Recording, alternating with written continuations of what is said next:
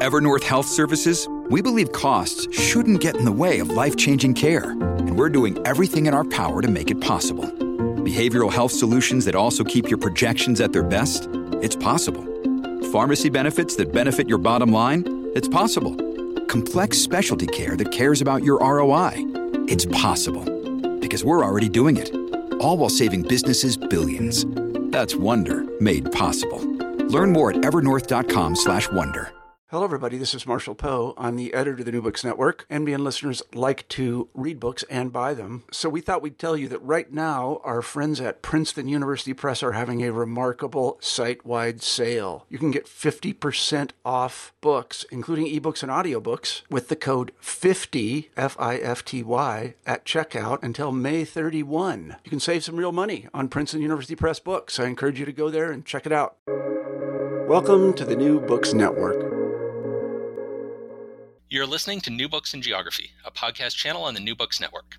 I'm your host for today, Stentor Danielson, from the Department of Geography, Geology, and the Environment at Slippery Rock University. Today, I'll be talking to Prakash Kashwan, editor of Climate Justice in India, published this year by Cambridge University Press. Dr. Kashwan, welcome to the show. Thank you. Thank you for having me. And look forward to sharing about this exciting book project. Okay, so to start off, why don't you tell our listeners a bit about your background and how you came to work on this book? Sure. So currently, I'm an associate professor of environmental studies at Brandeis University. And it's just brand new for me here at Brandeis. I was at UConn for 11 years until the end of the last academic year. My work focuses on environmental and climate justice, environmental politics and policy, particularly in the context of international and global environmental and climate governance. Almost all of my work is quite interdisciplinary. So I was trained partly in political science, partly in policy sciences, and I engage very regularly with colleagues and scholars in geography, anthropology, and all of the other kinds of social sciences.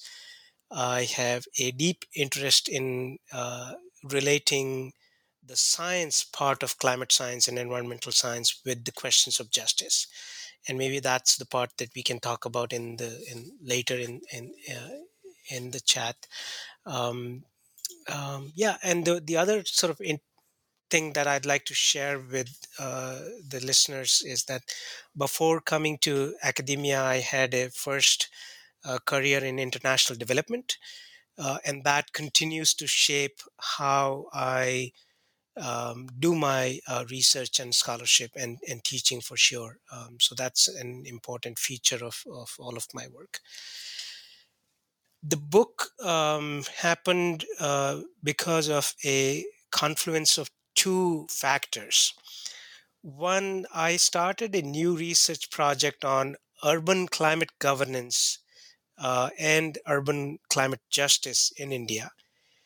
And as I went around the town talking to different researchers and scholars and experts and people on the ground, I realized that India's climate justice narrative was so strongly shaped by this whole narrative of international climate justice between the global north and global south, that people who were actually looking at the justice question within India, they were not directly working with climate folks in India. And so I thought, there's a major gap here that I need to fill before I can actually do urban climate justice. And so that got me into thinking about bringing together a group of scholars who would contribute insights and fresh insights based on their ongoing research. And it was just then that we were hit by COVID crisis.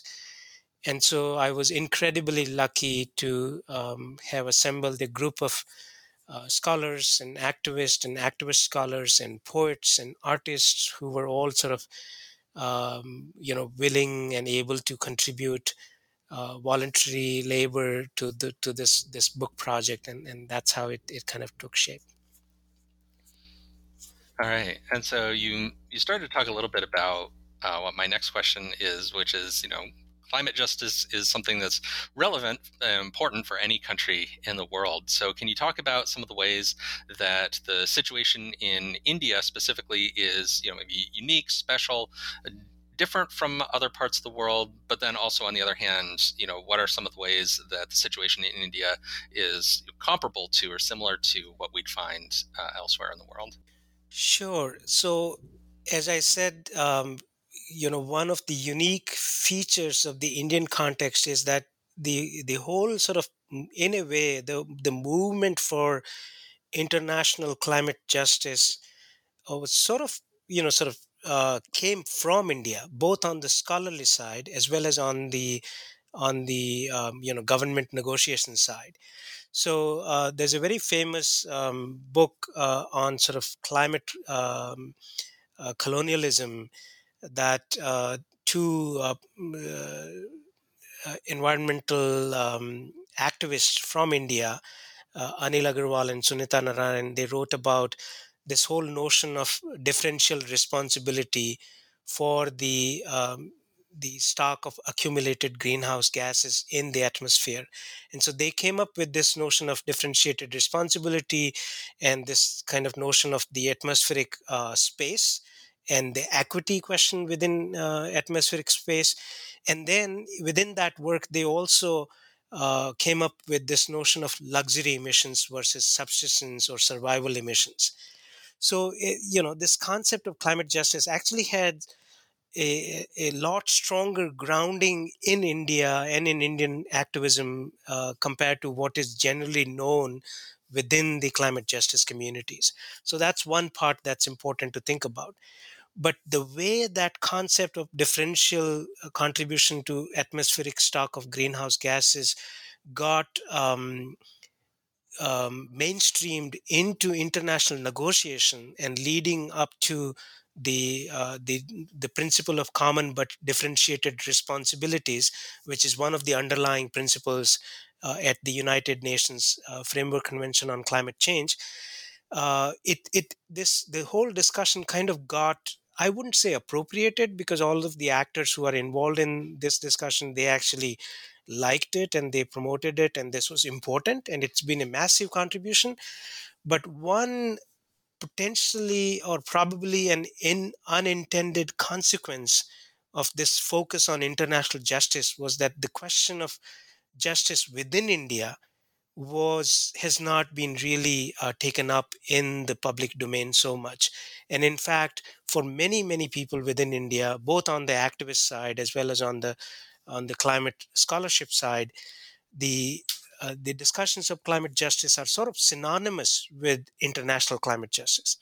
And again, so this is, the all of the claims and arguments about international climate justice are valid, and the way in which we try to nuance this discussion shouldn't be used as an excuse by the global north, by the industrialized countries, to say that, look, why don't you address problems within your countries? I think that's for them to address, but global north still need to be to be held accountable.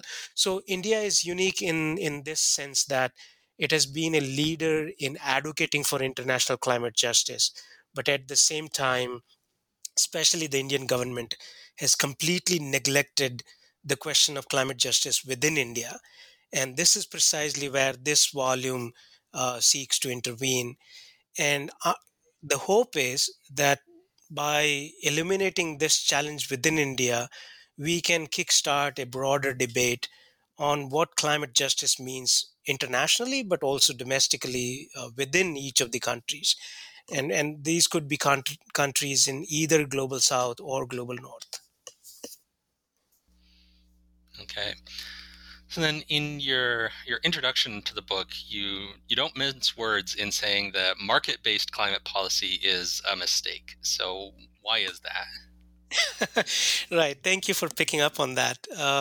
And I think, as I say somewhere, I think I say that in the preface about this time in international climate negotiation when beginning in 2007, the Bali Conference of Parties meeting, this idea of market-based instruments in climate change came in very heavily into international negotiations, and it was sort of taking off fresh from the success of the sulfur dioxide emission reduction credit markets that were built within the United States. And so, the argument was that, look, this has been so successful in the context of acid rain and reducing sulfur dioxide within US, so it has to be successful internationally. And I distinctly remember getting into these arguments both with my environmental economics professor at Indiana University, as well as some of the graduates, senior graduates within the program there. And um, it was like, it was uh, extremely clear to me that this was not going to work, because if you go to the basics of what markets require, you for functioning of effective markets, you require clearly defined property rights.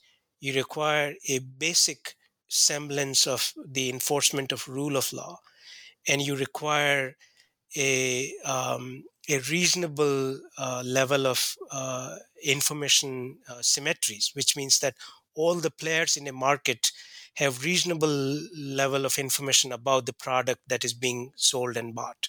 That's how markets work. And just going by the economics definition, right? We don't even have to actually get to all of the serious critiques from political ecology and other critical social sciences. Even if we went by the sort of textbook definition of markets, it would be clear that a market in quasi commodities such as emission reduction credits, right? I mean, to think about that as a commodity is itself sort of brain twisting in many, many ways. So it was obvious that this was not going to work to any of us who were actually thinking about the fundamentals.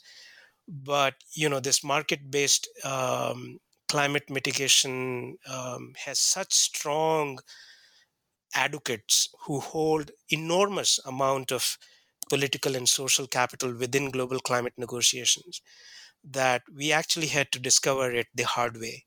And now, last week there was this report where researchers here in the US have actually conducted satellite-based data on carbon emissions over California, and they've actually shown that California carbon offset market has not been successful in reducing emissions. Yeah, I've been kind of skeptical of those market-based approaches for a while, and it's I've been hoping that I would be wrong, and it's sounding more and more like I wasn't. Getting more and more of that data to show that those kind of interventions don't accomplish what they're promising to accomplish. Right, and I think just to add this one quick point that as we say in the research methodology world, that you have best case and the most difficult case. And so the reason I cited California carbon offsets program is that if a market-based carbon credits program could succeed anywhere in the world, it would be California, right? You got all of the conditions that I talked about are close to being met in the Californian context, but it didn't work there. And so even forget about even sort of venturing out to even sort of suggest that this might work in the context of international offset emission programs, where you have folks here in the US or in Europe making emissions and then offsetting it by doing things in the global south. And so once you sort of go over the jurisdictions that have dramatically different levels and types of rule of law framework and respect or lack of respect for property rights and all of those conditions, then you don't even begin to actually define a market, forget about making it successful. So it's actually quite shocking why economists would argue for an international carbon offset market of all the people, just going by their own sort of fundamental theoretical arguments. Right. Okay, so I want to now talk a bit about energy in India, because India's got this big existing coal industry, and then there's this emerging solar power sector. And from sort of a conventional climate policy standpoint, you might think, well, these are basically opposite ways of producing energy, right? Coal is bad, replace it all with solar, and that's good.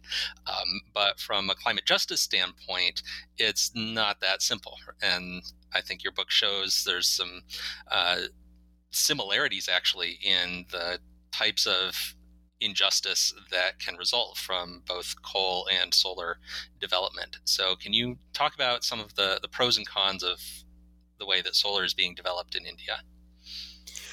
Right, so I'll take that. I think that's a wonderfully framed question. Sort of putting coal and renewables side by side, and I think this is another of sort of interesting features from this collection, that we have two chapters that sort of talk about it.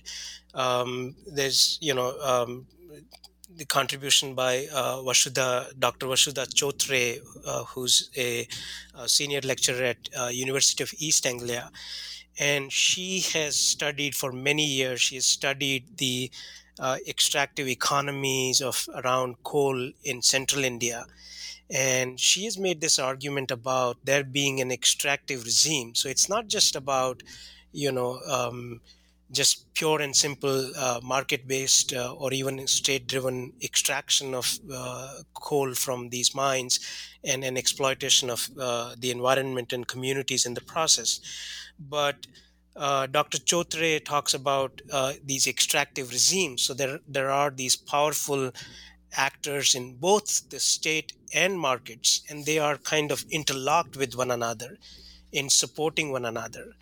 And so her argument is that thinking about just transition in the Indian context has to be based on a careful, nuanced understanding of these extractive regimes, because it is these regimes who are going to drive the conversation and the changes around this whole notion of just transition. And so she's sort of trying to preempt that by making an argument about centering a more careful understanding of how this economy is structured and what it means to transition out of this economy in a way that it doesn't come at the cost of the poorest people.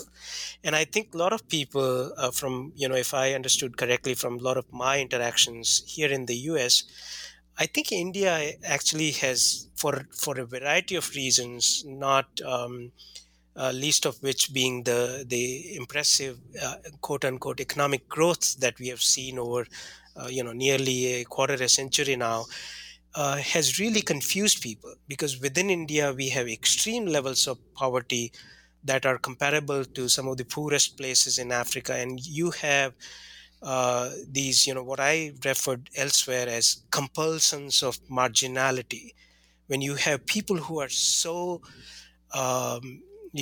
compromised by the sheer need to survive and subsist within a given context, that many of the inequalities within Indian economy are simply sort of swept under the carpet of the macro narratives that you see in the global north. And I mean, almost invariably, when I describe the data and the actual kinds of the realities of inequalities in India, there's almost like an incredulous, a lack of belief in things could be that bad, and things are really that bad.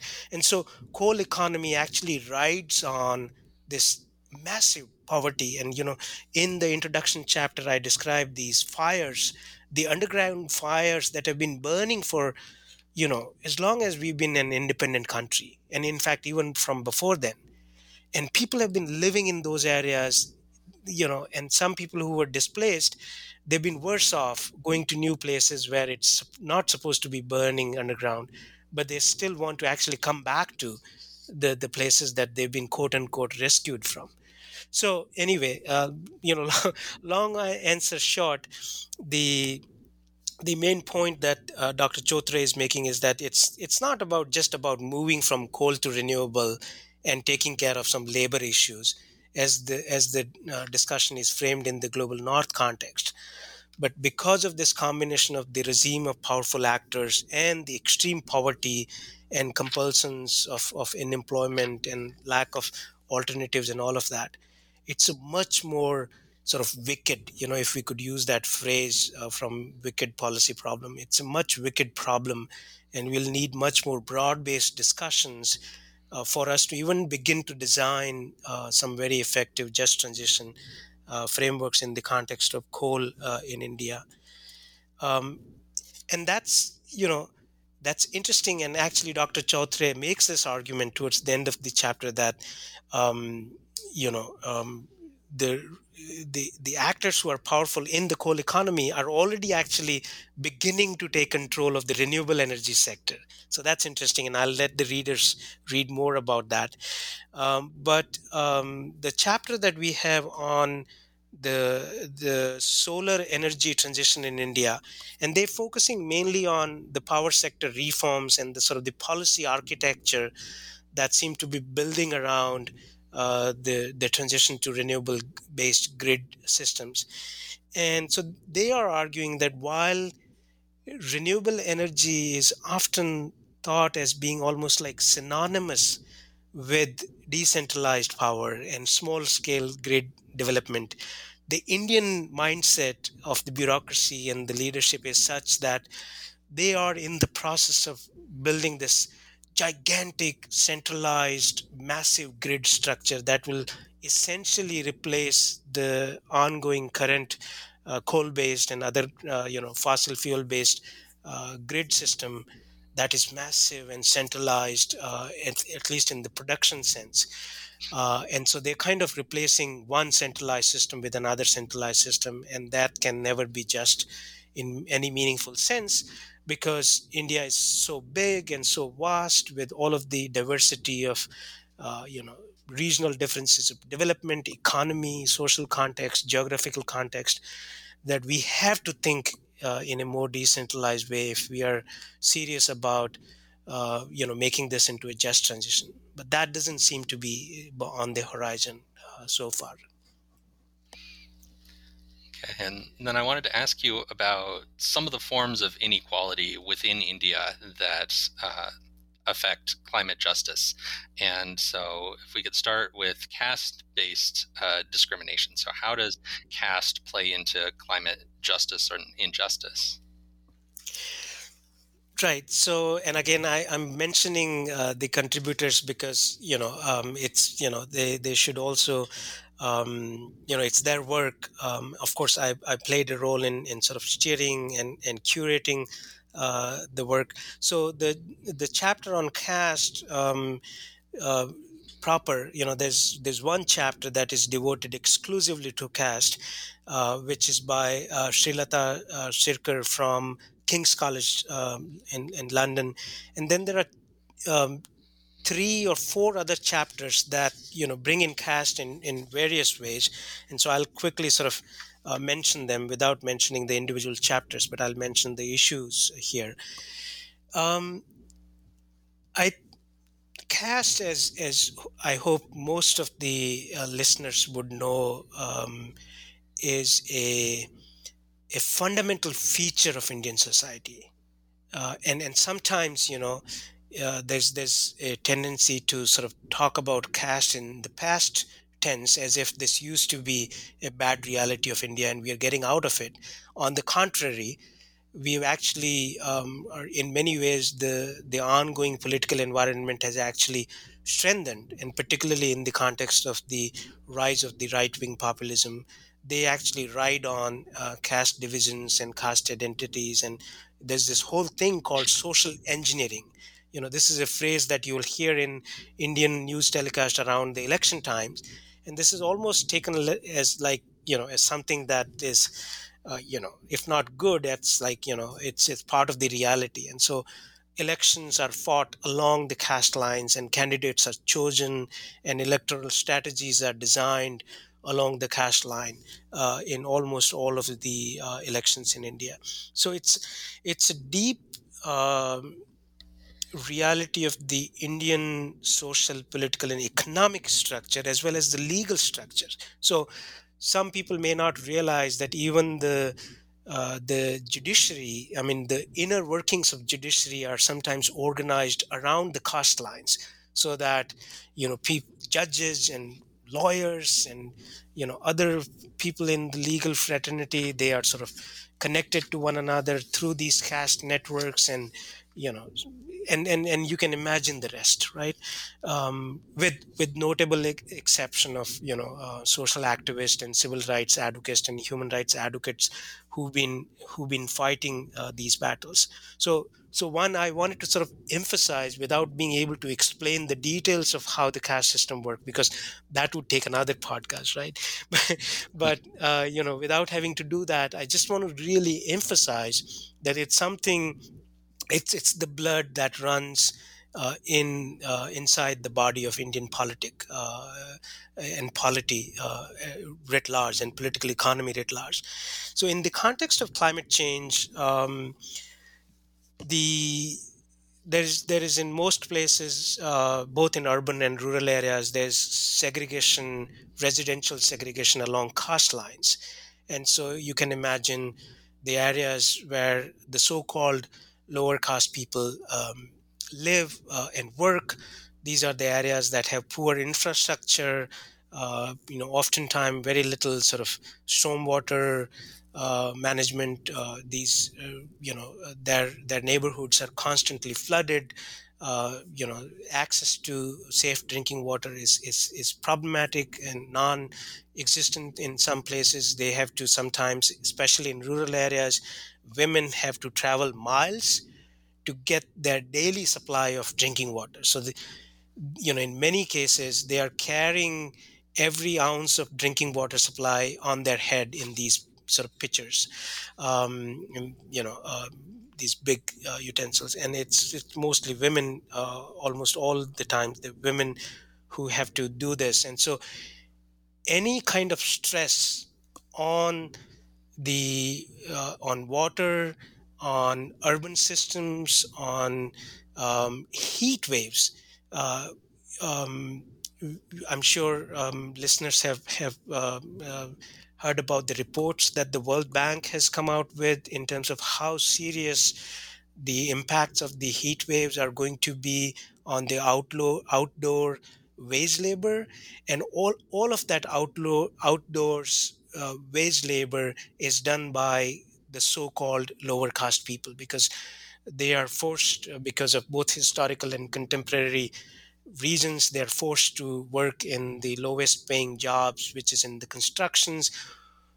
Almost all of India's municipal staff, who's responsible for cleaning of the sewers and maintenance of the very primitively built drainage systems in the Indian society, they're all sometimes even by formal. I mean, there are places where it's actually on the paper, like black and white, that we are going to recruit more cleaners from these particular so-called lower caste people. But practically, literally, all of the India's municipal workforce is made of members of the lower caste communities. And in any kinds of post-disaster scenarios, these municipal workers who are on temporary government payroll, in some cases they are permanent, but mostly they are on temporary precarious kind of employment conditions. They are forced to clean up after the disaster with their bare hands, without as much as gloves or boots to use. When you have, sometimes you have bodies, and of course a large number of animal carcasses and bodies floating in the floods. And there were horrible reports after the floods in 2015 in Chennai, and then in every major flood that we can remember.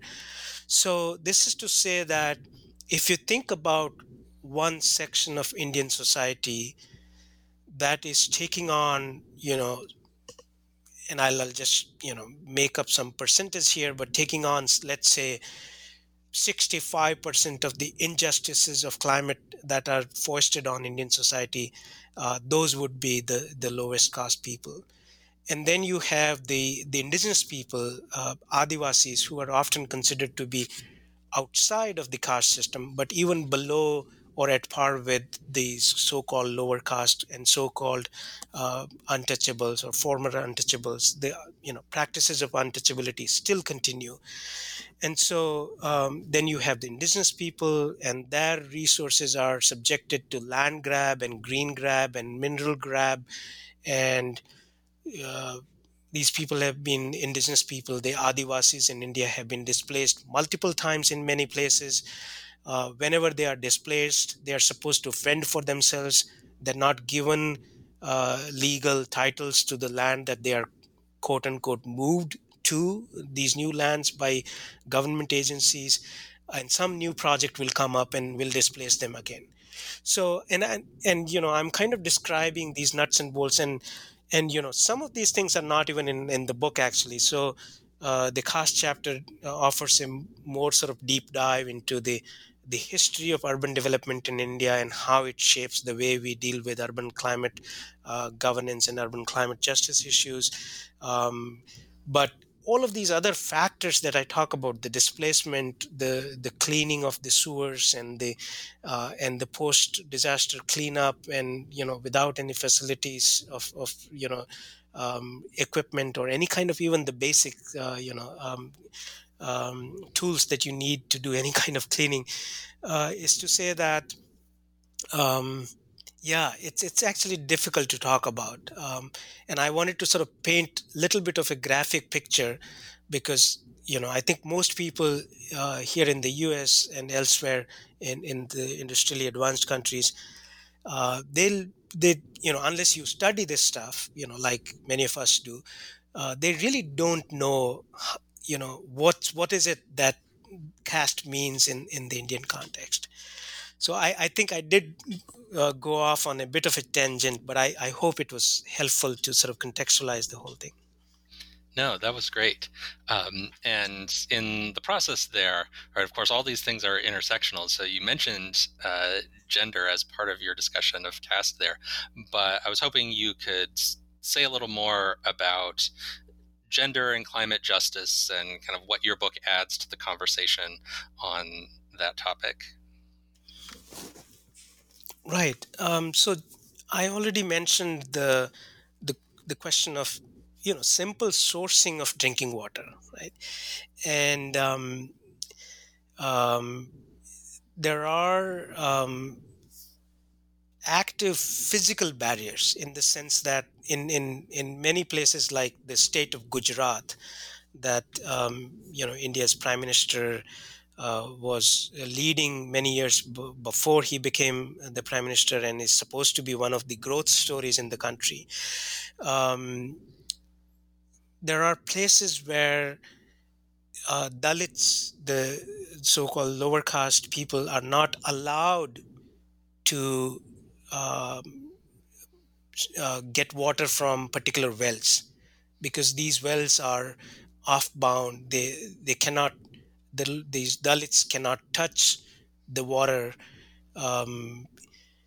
because the water if Dalit touches the well, the whole water gets polluted. That's the idea, and so there are actual physical and social barriers to simple access to clean and safe drinking water in many places. And because women within Dalit households, women have the responsibility to procure water in many cases. And this is almost like a trigger warning here, but one wouldn't imagine that this difficult journey of having to secure drinking water supply every day for your household would then lead to harassment, physical harassment, in many cases sexual exploitation. Just to get water, women are forced to go through indignities and kind of experiences that you wouldn't actually imagine. So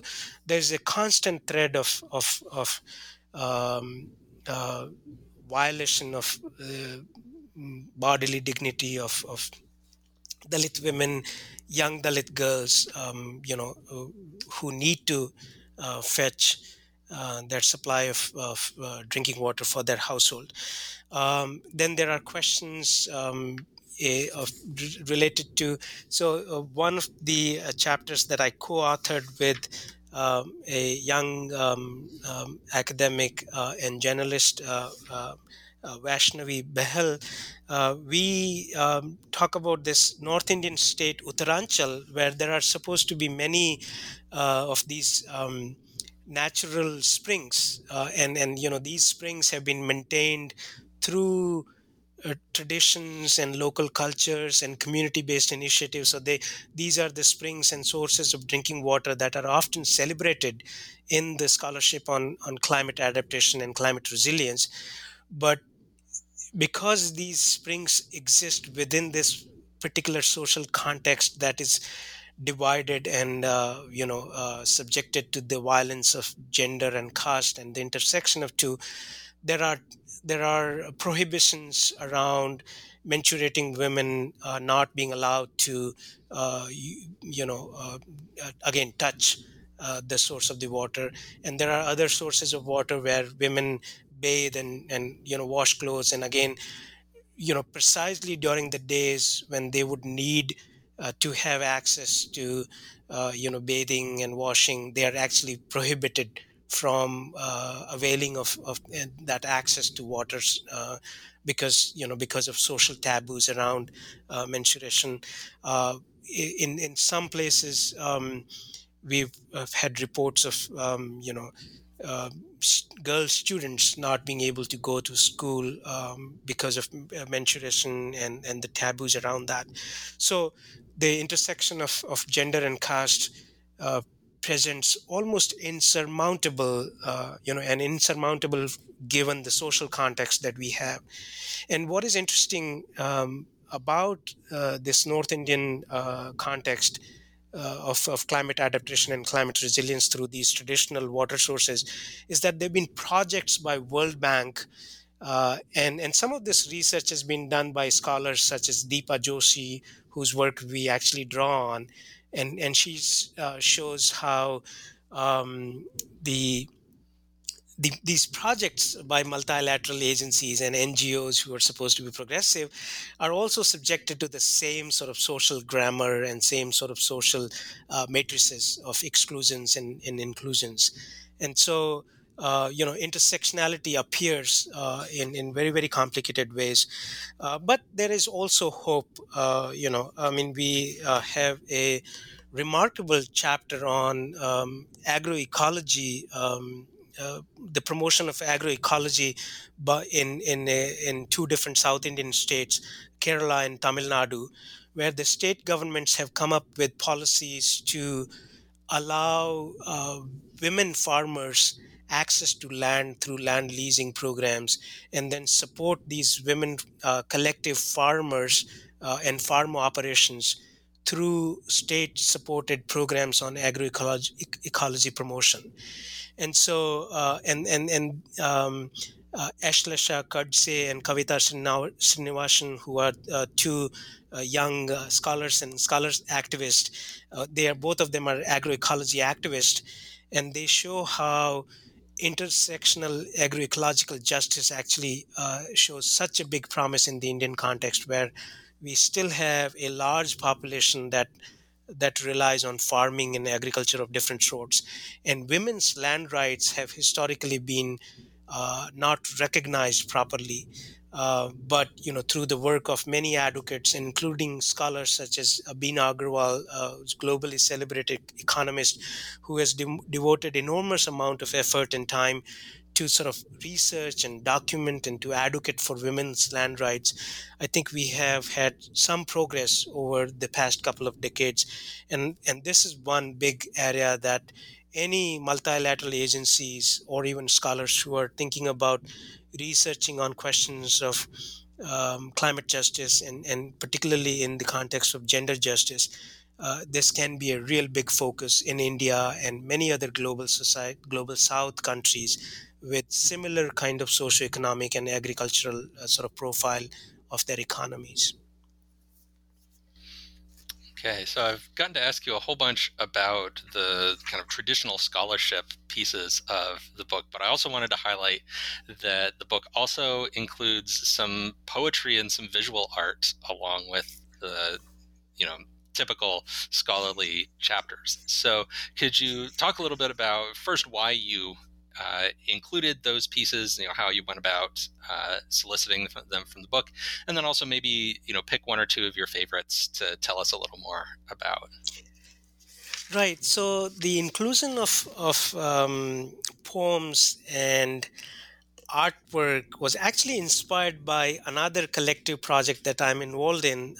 That is in collaboration with my longtime collaborators and friends and colleagues, Gustavo Garcia Lopez. And my former professor from Indiana University, Lauren Morris McLean, we are involved. We are currently almost finalizing another edited volume on climate justice in the city. So that's specifically focused on that urban climate justice agenda that I mentioned previously, and that's a globally focused, both global north and global south. So in that community, there was a lot of discussion about the importance of art and poetry, and so I got inspired by that discussion and sort of took that idea very seriously and implemented in this volume. But it actually completely credit to that group and that community, that for all those inspiring discussions. And I There are two things that made me seriously invest a lot of time in soliciting, and especially the poetry and the translation was way more challenging than I'd first anticipated, but it was also a lot of fun. One is, I think, there's an increasing acknowledgement among scholars, who, and especially academics in global north, and particularly those people who are in the tenure system and who think of themselves as research heavy, scholarship heavy academics and so forth, that our scholarship is so dense and convoluted and sort of inaccessible to a vast majority of people who fund our research through public funding and all that, right? And so I think there's this realization and a lot of debates and discussions on Twitter and on at conferences, which I think has been instrumental in shaping my sort of resolve, that all of our scholarship, however deep we want to make it, in an academic theoretical sense, it has to be written in an accessible way, and it had to be presented in a way that is accessible to the broader audience. And we have attempted this. It's not always easy. It's always a work in progress. All of us need to learn to do that kind of writing, which is dramatically different from scholarly writing. So that whole agenda of simplifying and making scholarship accessible um, was sort of instrumental in motivating me to do that. And if you don't mind, I would actually probably talk about real quick about three different pieces, and just that's Sure. to illustrate the second argument that I make about why it is important. So see how when I was talking with the cast, I had to go through this long winded discussion and giving you several examples of how deeply pervasive the reality of caste in Indian society is, right? And so some of those things can never be adequately captured in scholarly pieces, partly because of the vastness and the interconnectedness of all of these different topics, and the sheer compulsion of keeping any volume in a manageable shape and all of that, right? But sometimes a poem can actually capture a lot of that stuff in just a few sort of paragraphs. So just to give you two quick examples, there's a poem by Pranita Modiliar, who's a scholar of environmental policy and climate justice here in the U.S., and moving now to Toronto, and she wrote this. absolutely amazing poem while she was doing her field work, where she talks about how caste appears. Anyone who does field work actually has to deal with the caste, because, as I said, it's everywhere. You cannot escape the reality of caste, no matter what you're doing. So she talks about talking to, interviewing these people during her field research, and one of her interviewees actually talks about a friend that they want friend's house that they want to go to, and then sort of describes in this poem how their houses are different. So, you have one house, the thatched house that has two rooms, a kitchen and a room of everything else. A kitchen and a room of everything else. The house is dark even in the daytime. Gaps in the thatched roof send sharp streaks of light, cutting the air like a knife. So, sort of describing what the house of a lower, so-called low caste household may look like. And then this interviewee 10 takes me to the house of his best friend, and that house has 7 rooms and courtyard that is open to sky, awash with sunlight, and on and on, right? And I thought this was, I mean, this is really powerful, both in terms of sort of, bringing to life a reality that all of us have dealt with.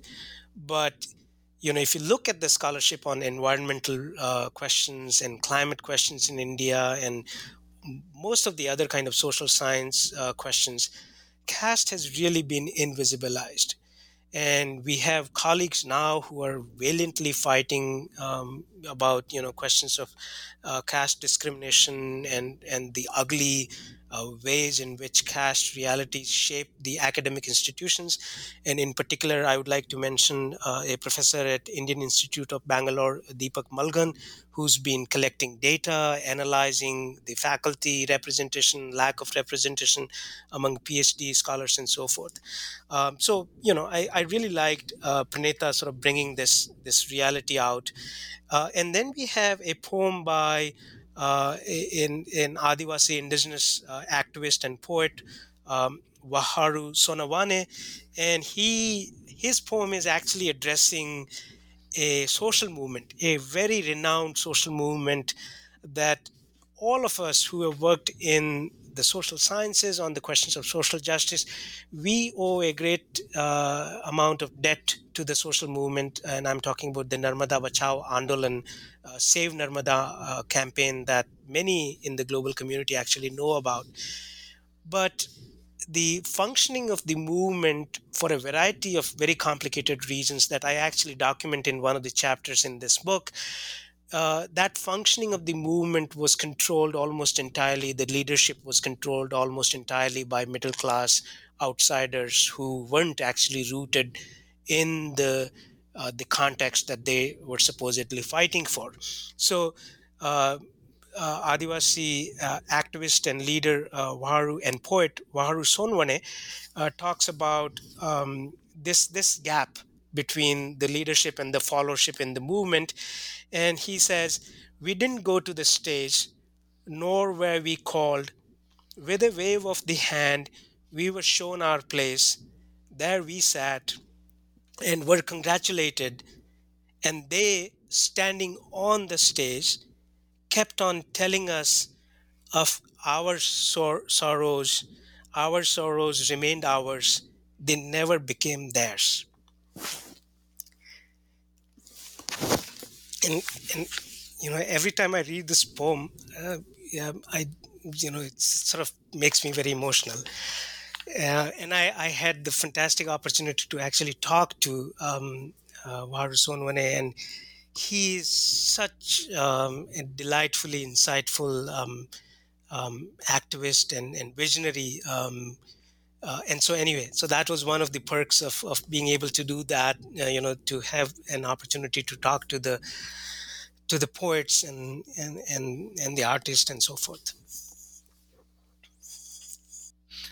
All right. So I think we've taken up quite a bit of your time. So to move into our closing questions, first, I just wanted to give you an opportunity to give a shout out or a thank you to anyone whose help was important to you as you were working on this book.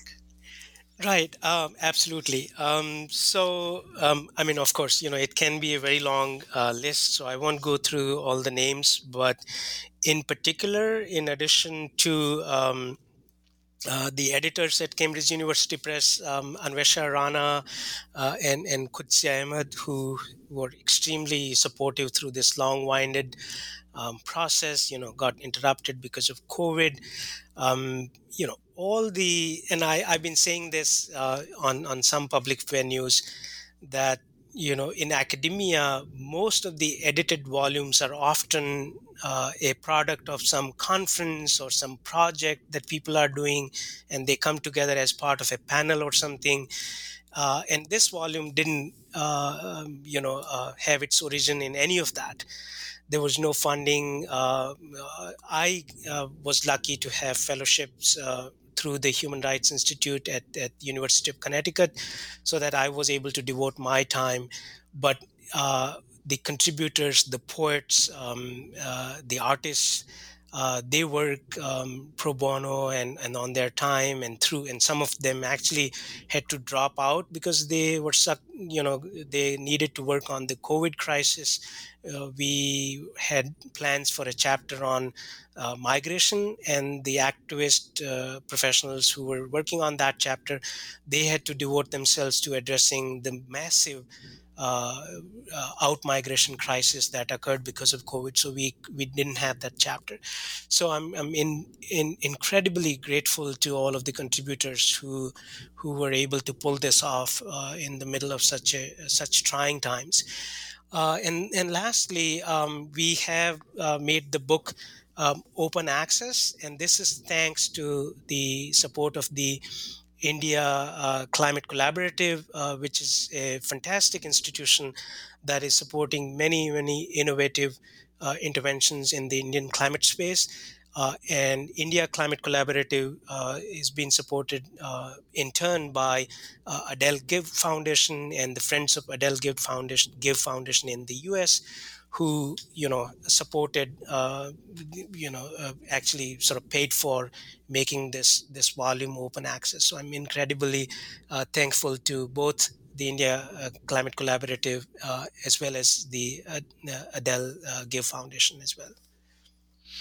All right, yeah, and it's open access, so listeners, you have no excuse not to go read it.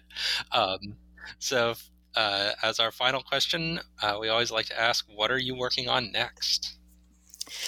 Right. So as I mentioned, I'm working on another collaborative project, Climate Justice in the City, and we are just about finished the curating and the collection of the chapters, and hopefully it'll come out towards the end of the next year or the year after. But my main solo project right now is on a project that is tentatively titled as Governing for Justice, and that focuses on environmental and climate justice governance here in the US. And this has been a work in progress for last 4 years or so, and again got interrupted because of COVID quite a bit, but I'm making very serious headways now, and so hopefully in a couple of years that book project, which is on an advanced contract with Oxford University Press, hopefully that will be out too. And the main argument I make there is to sort of focus more carefully on the policy process and policy design to ensure that we actually address the injustices, environmental injustice and climate injustices. Because there's a kind of a division of labor between scholars who focus on an analysis of climate justice and climate injustices versus people who work on policy. And policy is it has been mainly a positivist, sort of sometimes a bit reductive kind of field. And so I'm bringing my training in the policy sciences and policy process side of things to bridge along with a lot of my recent work on environmental and climate justice.